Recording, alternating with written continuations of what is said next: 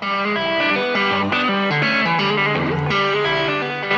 listening to the Hanging with the AD podcast, where we break down hot topics in athletic administration and lessons learned through leadership. And now, here are your hosts, Josh Matthews and Don Baker. Today's conversation centers around the topic of growth as we sit down with the Director of Athletics at Texas A&M University, Mr. Ross Bjork. Ross, originally from Kansas, grew up with a lifelong passion for all aspects of athletics. His growth mindset is unmatched as he is constantly looking for ways to get better regardless of the source. He also stresses the importance of communication and leadership and how it can lead to both clarity and mutual respect between all parties involved. Let's settle in and get to know the leader of the 12th man, Mr. Ross Bjork.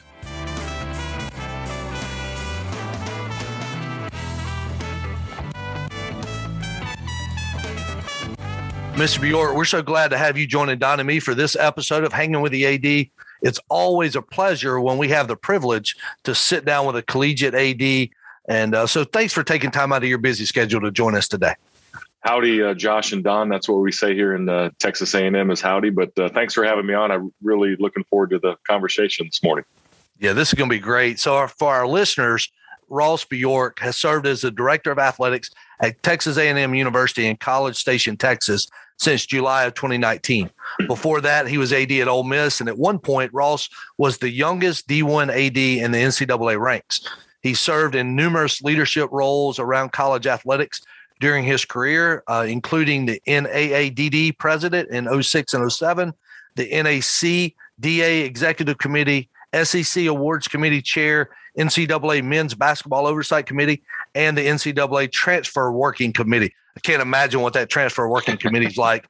But he also led the Aggie Athletic Department, like most of us did, through a global pandemic in 2020 and through 2021. But I'll stop right there and let him tell us a little bit more about his journey through athletics. Ms. Bjork, we like to start the show with what we call the back of the baseball card bio. So if you could take a minute, tell us what the back of Ross Bjork's baseball card would look like.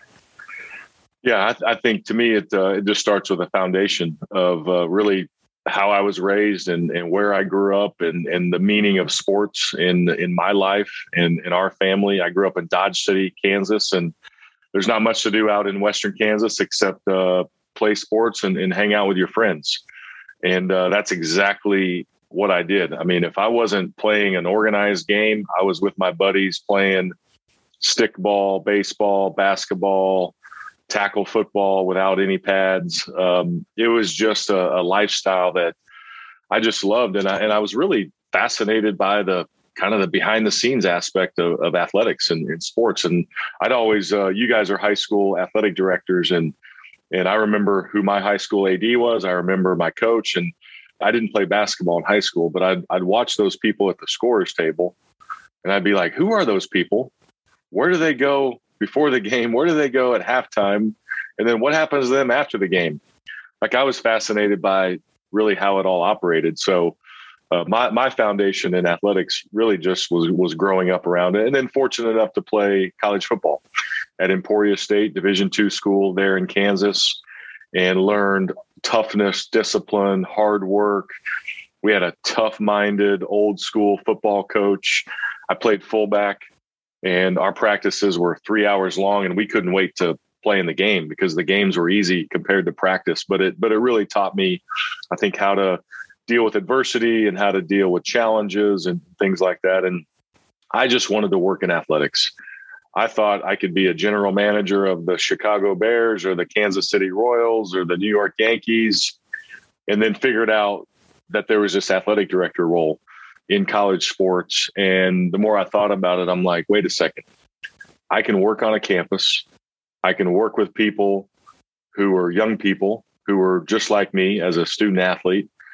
And we get to do this. Not that we have to do this. We get to do this. And so that was really the foundation for me of becoming a college athletic director. And then I just kind of navigated the pathway, using contacts, using resources. My first summer internship was for the Albuquerque Dukes baseball team in the summer of 1994. And I think anybody who works in minor league baseball either they love it or they realize I don't want to work in baseball, but look what I learned from it. And that's what happened to me. And I started going to grad school at Western Illinois. My first full-time job was at Western Kentucky. Worked at the University of Missouri for 6.5 years. Was able to kind of work my way up the ladder there. University of Miami for 2 years. UCLA for 5 years. Wow. Became the AD back at Western Kentucky in 2010. And that's where I had that title of the youngest FBS AD at 37. Back in 2010, and then was the youngest Power 5 AD at Ole Miss for a couple years before other folks took that crown. And now we've been here at Texas A&M almost 3 years, and it's hard to believe it goes by fast. So maybe a little more than a baseball card bio for that, but I think the foundation is what set me on this course, and we've been blessed ever since. That's great. You've got a star in my book already. I'm a fan of fullbacks, so there you go. So that's great. I think we don't really have fullbacks anymore. I know. Dying breed. I know. Exactly. But I'm a fan. Now, you're part of a growing trend of collegiate ADs who are very available on social media. We discussed this when we first got on the call prior to us starting the episode itself. You're the leader of one of the top athletic departments in the country, which means you probably have a full schedule every single day, I would assume. But why is it important to take time to be available to connect with people on platforms like Twitter, or even to answer questions on YouTube, like I saw you recently on Aggie Town Hall? I really believe that it's really our duty and obligation to help others. And I think that just goes down to simple leadership. People always ask, what's your leadership style? And well, leadership styles can be situational, but I think in this situation where we're contacted by people who want to learn, people who want to broadcast on a podcast like you all are doing, and obviously you're doing this to create a platform, hopefully for others to learn and gain knowledge and gain experience. And that old saying, if we're through learning, then we're through. Then I think that applies to being accessible. So whether that's accessible to our fans and our donors here at Texas A&M, to our student body who's so strong and powerful here at Texas A&M, or to an aspiring AD, or to a podcast, or I think it's very, very important that there's visibility, there's accessibility. Look, the AD should not be the most important person. Our coaches and our student athletes should be, but people need to hear vision. They need to hear, where is the athletic department going? And if there's a void, if there's a vacuum of communication at any level, again, whether it's aspiring AD or communicating about an athletic program in our town hall meeting, then I think you can create uncertainty. So I think communication provides clarity, provides certainty. And then in the case of these kind of things, I was in your guys' shoes. I was in aspiring AD shoes. I wanted to learn. And the only way to do that is to hear from people and to connect with people and to talk to people at conventions and talk to people on the phone or write folks notes and have them write you back. Those things are powerful. And so if I can give back in whatever way that is, whatever platform, then I think that's part of leadership, and that's our obligation. And on the other side of that coin, it's called social media for a reason. Some people say, the social part means it's two-way conversation. So you have conversations that respond to good situations, bad situations. What have these interactions done for your leadership as the AD there at Texas A&M? Like what is the benefit for you in doing this? Well, I think hopefully you can answer some specific questions about the program or logistics or a game day situation. And I will tell you, my social media has evolved. When I first became the AD at Western Kentucky, and especially at Ole Miss, I thought that I had to respond to everything. Mm-hmm. Every tweet, every mention, somebody's asking about this, somebody wants to know about this. I thought, boy, I've got to respond. And then you kind of realize, hey, you know what? You probably need to filter some of those things. And right. And I had some moments on social media. There was a picture of me. There's a Mississippi State fan who was just relentless for about a week and would not give up. And I had a wrestling belt that somebody had given me that we kind of used as a prop and a toy. And you guys could probably pull this up if you do any sort of Googling. And I put this wrestling belt on my shoulder and I tweeted it out. I'm like, are you sure? Are you ready? Are you sure you want to kind of take this on? All in fun, all in a joke. And I mean, that thing mushroomed up into all kinds of issues, both good and bad. Some people are like, look at this guy. He's a clown. He's a fool. And then other people are like, oh, this is great. This is funny. This is levity. So I probably have tapered off my responding to social media. I've learned maybe that just comes with old age or maturity or mistakes that you make along the way. So I do think it's a great way to interact. It can be a positive, but we also know that you have the negative too. And sometimes, man, I ignore way more, believe me, than I respond to. And so you just have to use a filter, but I think it is a great way to engage if you use it the right way. Yeah, that's great. Good stuff. Now, you talked about fun and levity. We have to ask about the significance, maybe the origin, maybe the why behind the cartoon caricature that you have as your Twitter profile image. I think it's cool. I wish I had one of me that looked as cool as yours. Yeah. So let's see. When I left Ole Miss, there was they had some baseball coaching discussions there at Ole Miss. Obviously, I was gone. And so they extended the contract to the baseball coach. Right. And on D1 Ticker, which is a really cool platform for those of us that follow college sports, it's a daily email. And Matt Roberts, who runs D1 Ticker, he has an artist who did some work, and they did this collage, and they had the baseball coach at Ole Miss. They had the current athletic director at Ole Miss, maybe some other administrators. And they had me in a maroon coat as the Texas A&M AD, kind of off to the side, kind of like observing, like, hey, I'm now at A&M. Now I'm observing what's happening at Ole Miss. And I was like, that's kind of cool. That's kind of cool. I don't know if they were making fun of me. I don't know who they were making fun of. It didn't really matter. Right. It worked. I just thought it was a really cool. So I contacted Matt and I said, hey, Matt, can you have your guy just like do something where I'm in just a maroon coat and it's me? And, I'd like to use that as maybe a social media profile or maybe as a Zoom profile. It didn't pop up on today's call, but sometimes I'll put it on the Zoom profile. So I just thought, hey, look, again, have some fun. That's cool. Make fun of yourself, laugh at yourself. So I get a lot of comments on that, and people ask, how'd you come up with that? But that's the origin of it. D1 Ticker. We can give them credit. Yeah, two things there. I'm an old baseball guy and had some great years coaching baseball. And I think Ole Miss did the right thing. Coach Bianco is one of the best in the business for sure. And then the second thing is I wonder if Don and I can reach out. Maybe we can get some caricatures for our Hanging with the AD profile there. So I bet you could. Could. You probably have a local artist. You probably have a high school student that could draw one up for you. Yeah, I'd be scared to ask some of my kids. They might do something that doesn't need to be on social media. That's right. All right, Ross, looking at your resume, and you've talked about it, you worked through it, and anybody that does any kind of Google search, they would agree that success has followed you through your journey as an athletic administrator. I mean, tons of success, no matter where you look. What characteristics would you attribute to the good fortunes you've had that you've found in the different places you've been?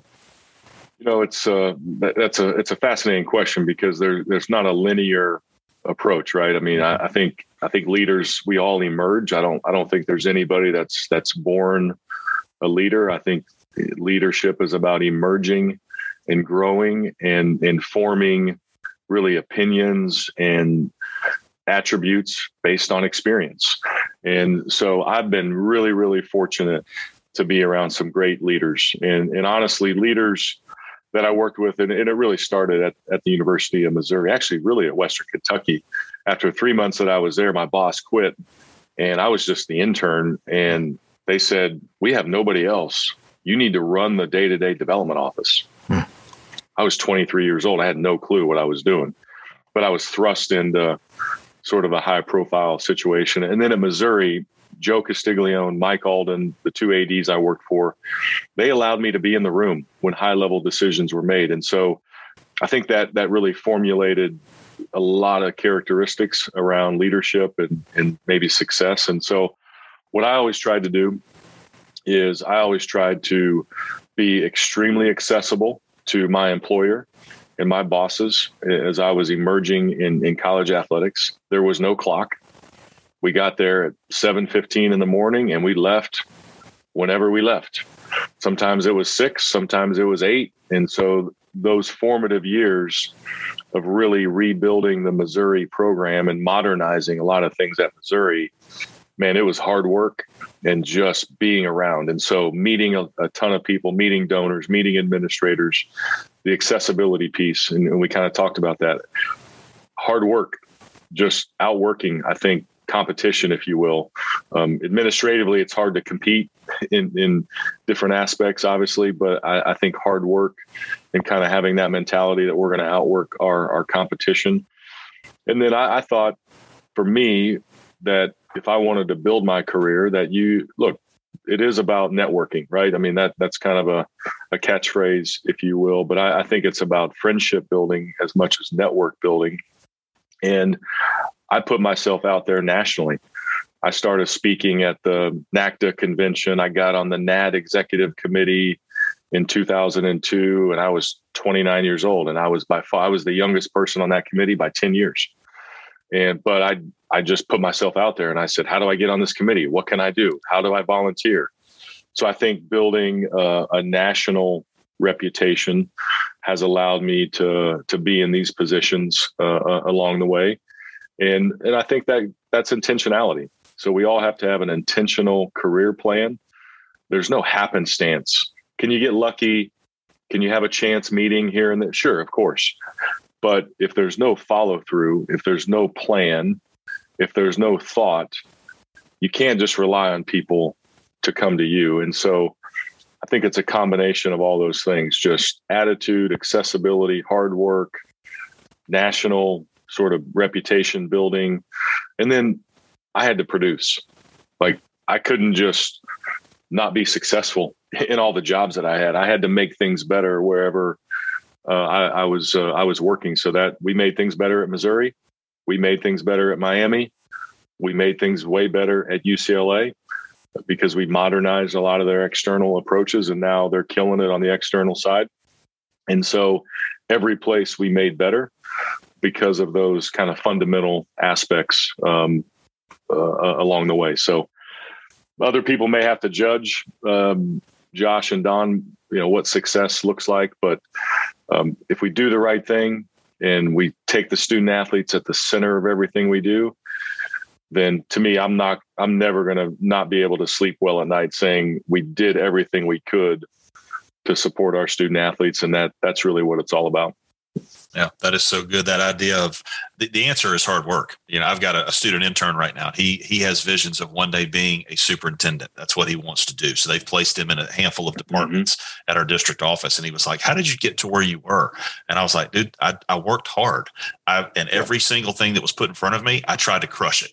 And I said yes until I was in a position where I had the ability to say no. You know what I'm saying? Like, you want to do this? Yes. This opportunity? Yes. Yes. And just crush it as best you can until you get to the point where you're in a position where you can say no and divvy up stuff and delegate if that's what you choose to do.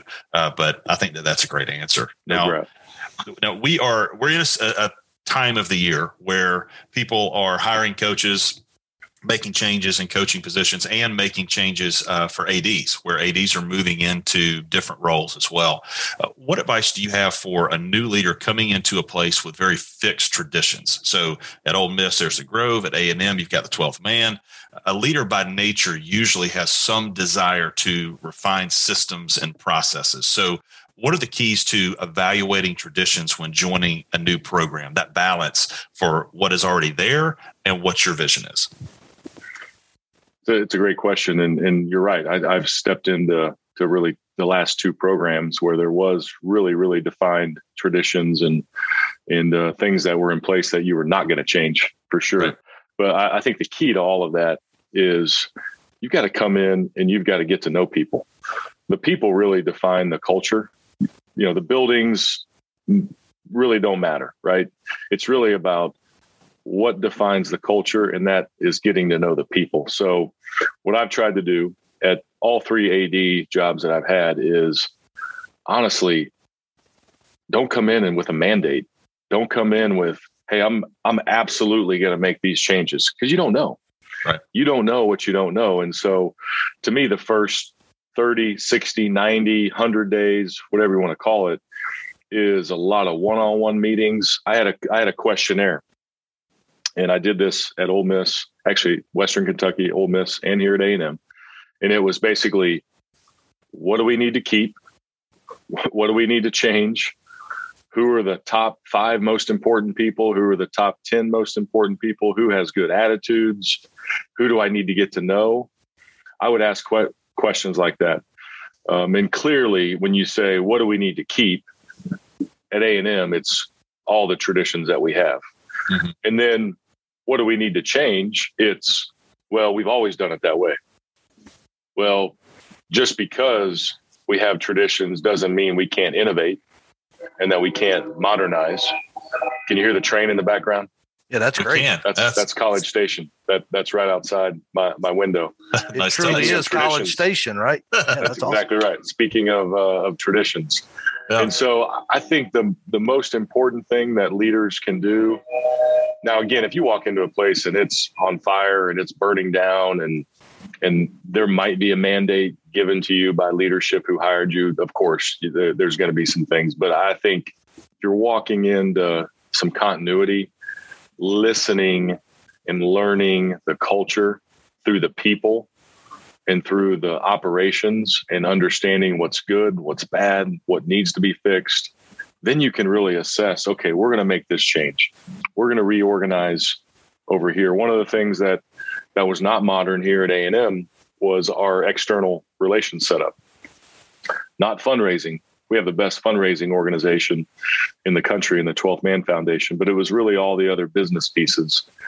And so I knew that going in that was going to be something we had to look at, but same thing. Tell me what's working. Tell me what's not. Tell me what needs to stay, what needs to go. So I think it's back to the kind of the intentional approach.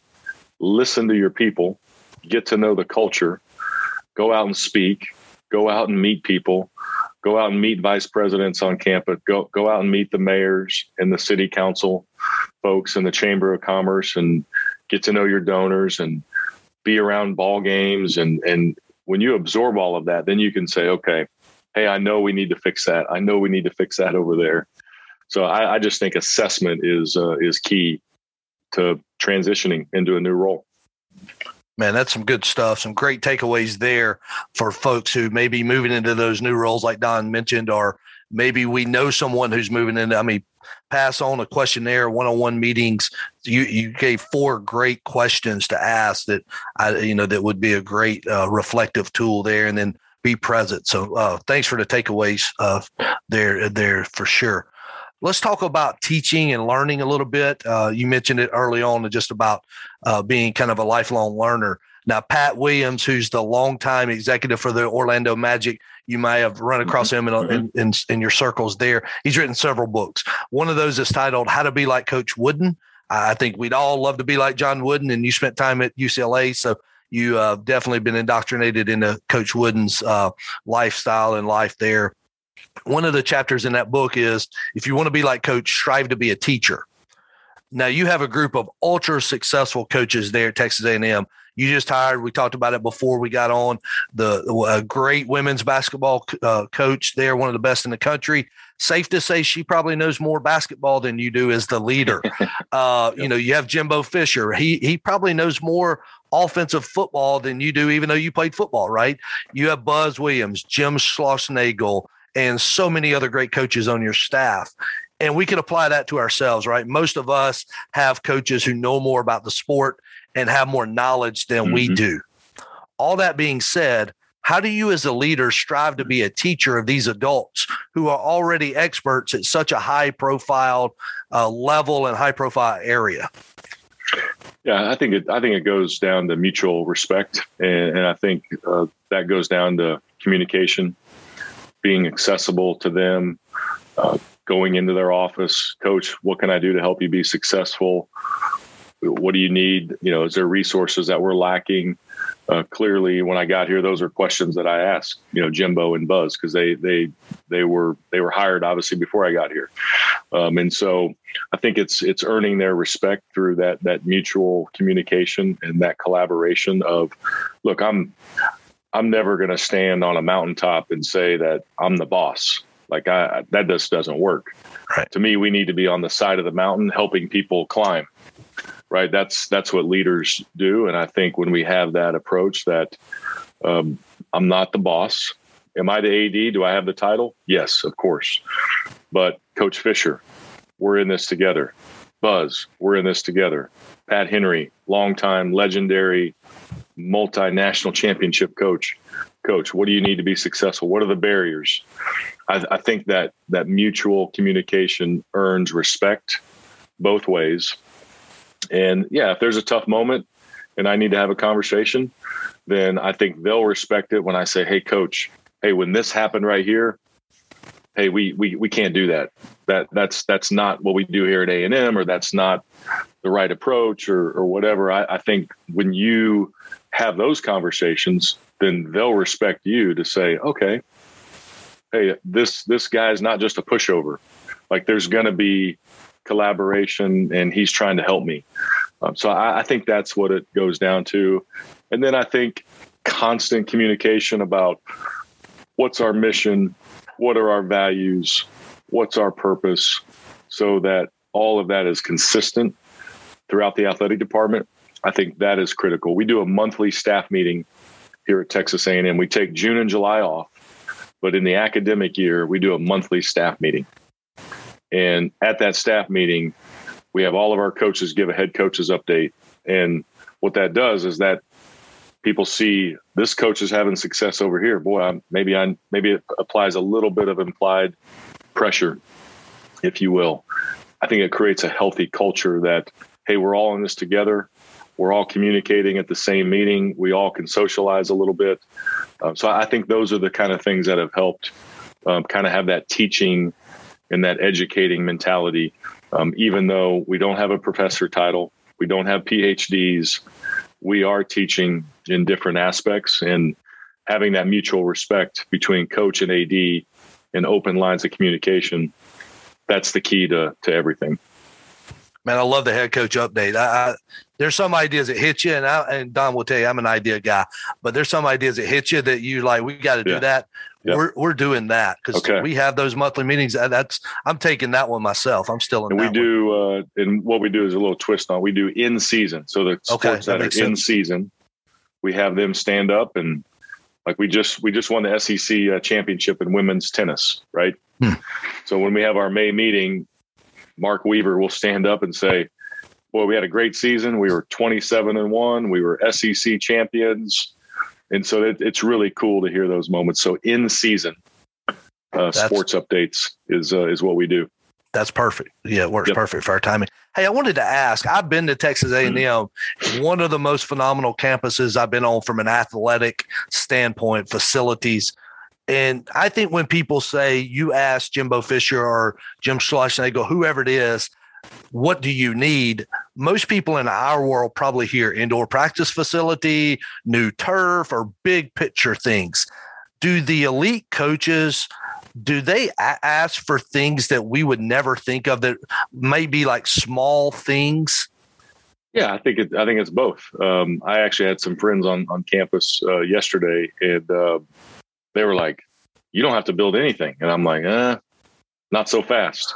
Right. It looks good, but there's things internal, or we have a couple of older indoor buildings that are really at the end of their useful life that we're actually working on projects to tear those down and rebuild both an indoor track and an indoor football.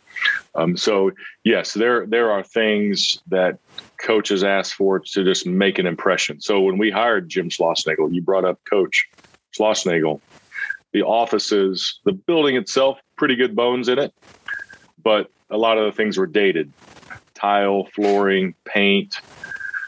Who would have thought that, hey, if we just paint the hallway or put down some new flooring, that the impression level just goes up a notch?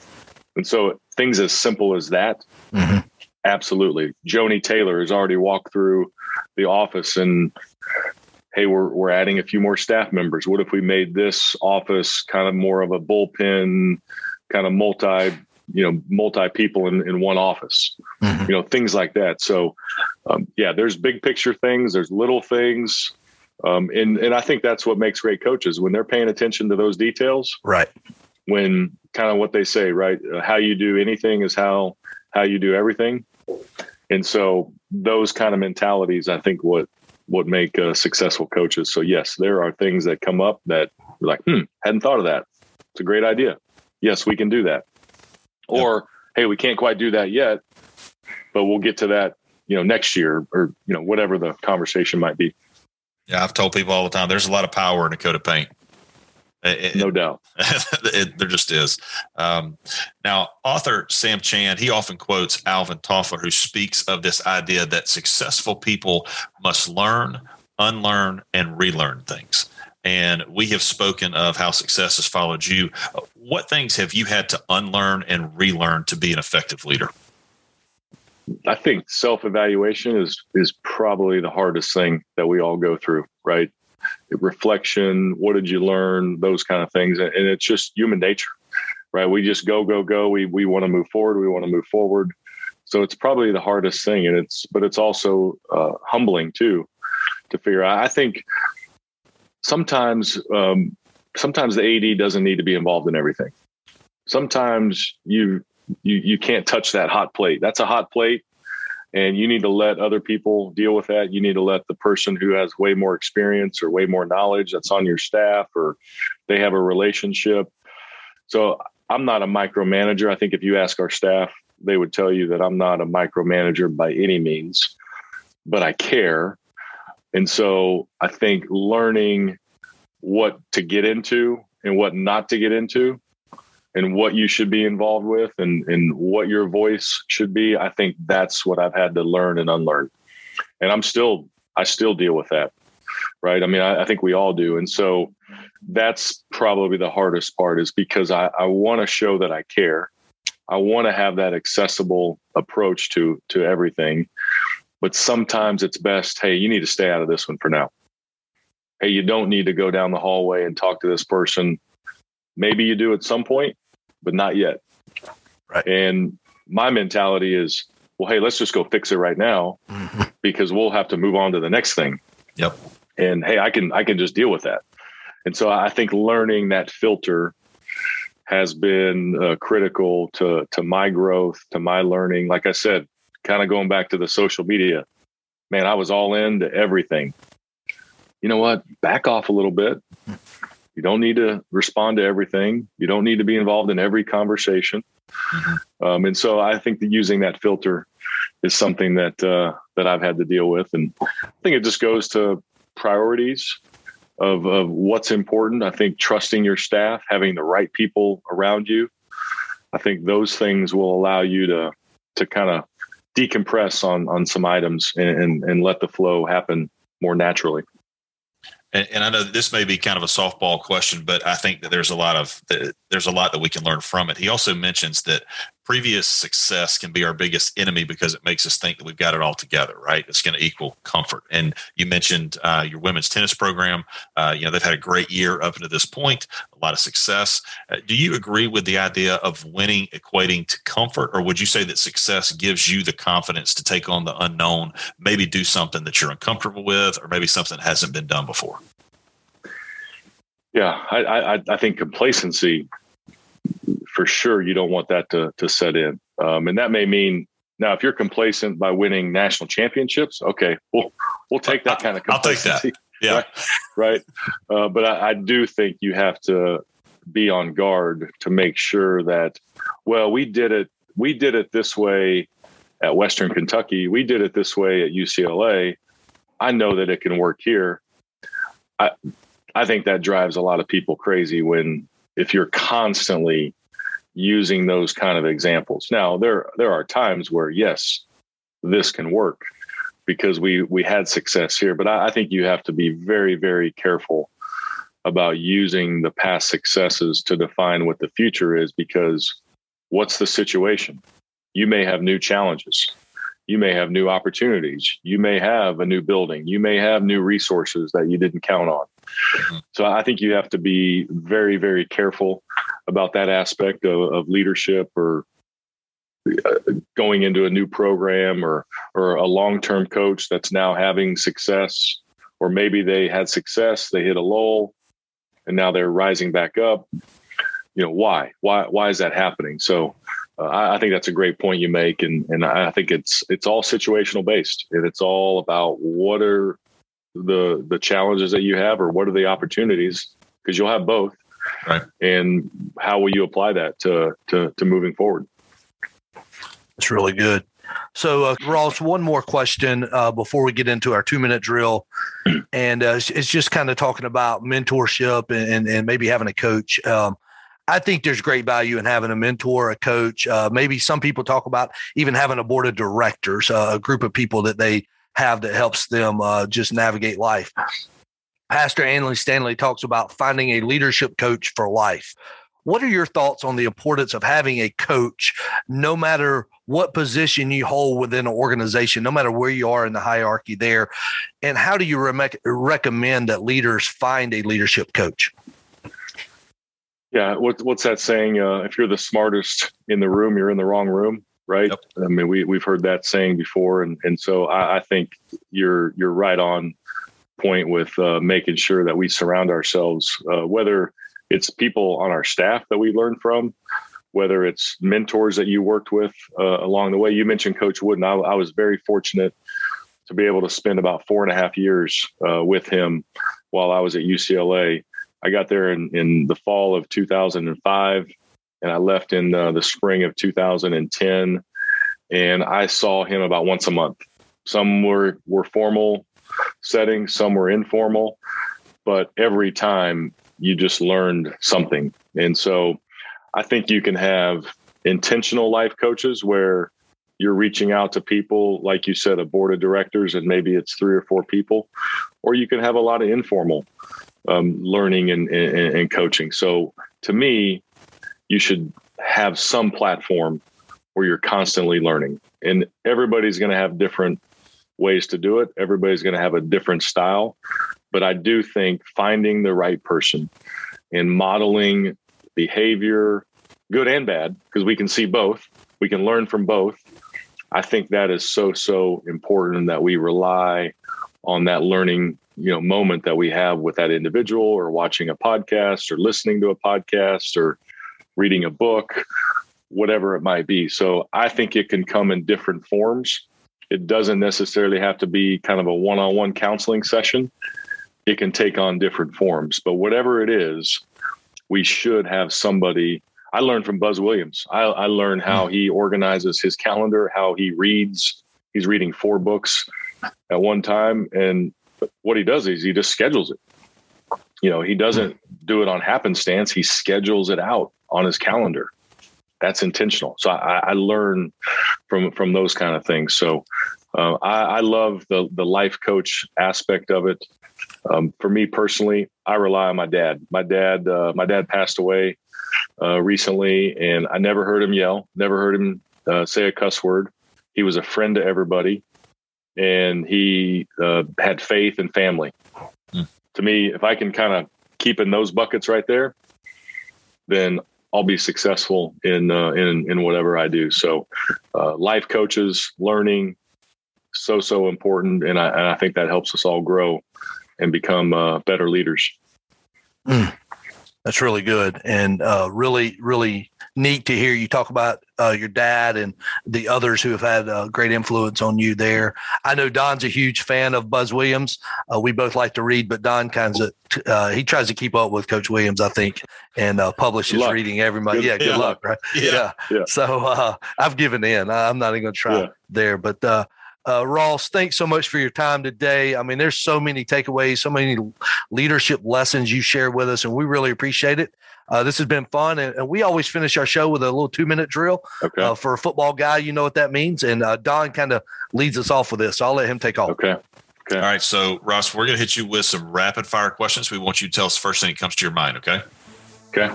What was the first job you ever had in your life? Newspaper route. Oh, that's good. What is the strangest thing that you are afraid of? Oh my gosh. Probably spiders. All right. Fair enough. What is the most effective daily habit of any leader that they need to develop? Working out. Amen. What's the best career decision you have ever made? Best career decision. I would have to say Texas A&M, right? I told Don you had to say that. How do you not say your current employer? Actually, I will say the best career decision was doing that summer internship in Albuquerque, New Mexico, and then in 1994, because the person who was the ticket manager, he's the one that told me, you need to be an AD. You're a college athlete. You need to go to grad school. You need to go back to Emporia State. You need to volunteer in the athletic department. And then you need to become an AD. Dwayne Miller is his name. And without Dwayne Miller kind of telling me that and kind of pushing me in the back saying, this is what you need to do. So I would say summer of 1994, Albuquerque, New Mexico. I think the folks in Aggie land would like both those answers. Exactly. There you go. Yeah. Sometimes we jump off the high dive and sometimes we are pushed off the high dive. That's the way I like to look at that. That's right. What are you learning right now? I'm learning that you have to adapt. You have to adapt. We have a new president who came in last summer, and she's been awesome, high energy, visionary. But there's things that are going to be different, right? And they're good. They're good things. College athletics is adapting. The SEC is adapting. We added 2 new members last summer that obviously there was a lot of angst. We could do another podcast on that topic. So I think learning to adapt is what we have to do in today's world, not only college athletics, but just the world in general. So adapting, pivoting has been what I've learned. All right, this could lead into the next question, or maybe totally different. If you could have a superpower, what would it be? I think self-propelled flying, whatever that would be called, like a jetpack, like a built-in like jetpack, so I could fly from my office over to see Buzz Williams or to see Schlossnagel on the West Campus, or our softball coach. So I think flying powers. I'll take that. I'm sitting at a golf course about to go out and watch our girls golf. I'm going to drive and watch gymnastics. I'm going to go do signing day. I'm going to watch tennis, and I'm going to do girls soccer tonight. Yeah. So I'd take that today for sure. You need the self-propelled jetpack. Every AD would take it.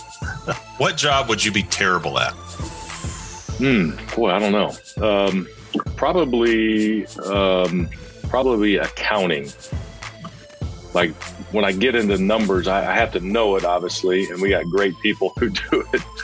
But I just get distracted too easy. So I think going through numbers all day long, I think I'd be bad at doing those things. What is something that takes up too much of your time? Too much of your time, it's good and bad. I think just the level of communication, right? And again, if you want to be accessible, then you better respond. So I think keeping up with text messages, emails, phone calls, Zoom meetings now, which are great, they're efficient, but I think the volume of communication is what I would say. What is the best single day on the calendar for you? I think Fridays, right? Because you're either leading in to the weekend and you got a bunch of activities and a lot of excitement on campus, whether it's a football weekend or this weekend. Our baseball team's hot right now. We hope we can stay that way. We're playing Arkansas. I think they're 2 or 3 in the country, and the tickets are sold out. So, and we have a donor event. And so I think Fridays are the most exciting day because you're gearing up for something that is coming through the weekend, whether it might be Easter weekend. That was great, right? It might be a family thing, or it might be Texas A&M athletics. So I would say Fridays. Cool. Who do you text the most? Oh, by far, my wife and my oldest son, who's 16. And he's always texting me like, Dad, did you see we got this recruit? Did you see this hey, I didn't see that. I didn't see we got a commitment. So he follows it as much as anybody. So I would say those two, my wife and my son, my oldest son. All right. Now, we've asked this pretty much to every guest that we had this season. So if we get on a plane here in Atlanta and we come to College Station, we're coming to your house for dinner. What is the go-to dish at your house for dinner? Probably you're going to have some nice tender fillets off the green egg. So you cannot go wrong with the green egg.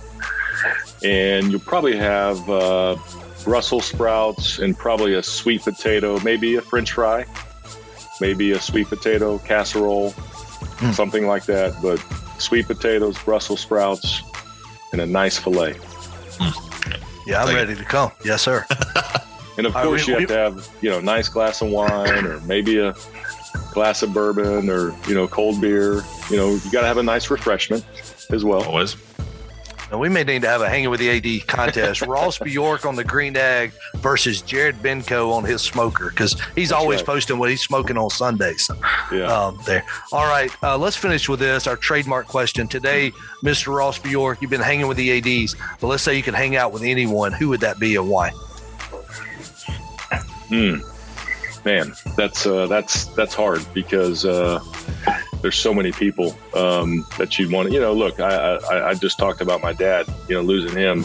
You want to pick up the phone and call him, and you can't. Right. And so I think you have to start there. I think if you could sit down and learn the leadership lessons that Jesus Christ went through, you could sit down with him. That would be powerful. So I would say those two people right there, Dad and our Lord and Savior, Jesus Christ. That's where I'd start. Amen. Amen. Now, Russ, thank you so much for the privilege of your time today. This has truly been time well spent. As we always love learning from our counterparts at the collegiate level, we know that your words today are going to help our listeners get better, and so we appreciate it. Thanks again. Thank you all for having me. I really appreciate the conversation. Have a great day. Well, if you're like me and you were sitting down and you were able to take notes, you probably have several pages filled with just great insight, great quotes, some challenging comments or challenges to us as athletic leaders. But, man, just some great wisdom from Mr. Ross Bjork from Texas A&M. Two challenges I wrote down that I think that would deserve reminders are the idea from Coach John Wooden that Ross talked about toward the end of the conversation here, where we can learn something every time we're in the presence of others, right? We're in a conference, we're in a meeting, we can learn one thing. And then the idea that we need to schedule learning time. We need to make it intentional to find time to learn. I know Mark Miller, one of our favorite authors here, he talks about scheduling margin, and that's exactly what Ross Bjork was talking about there. But when I look back at my notes and I look at who we just talked to and I reflect on Mr. Ross Bjork, it is all about people. It is about growing and emerging as a person, as a leader, but it is about how do we put our people at the center of everything we do. He talked about that, putting the student athlete in his situation at the center of everything. Same for us at the high school level, but if we are serving as athletic directors, we have students, we have coaches, we have other staff members, and we have our community members that we have to keep at the center of everything. He talked about that when taking over a new program, which he has done on several occasions.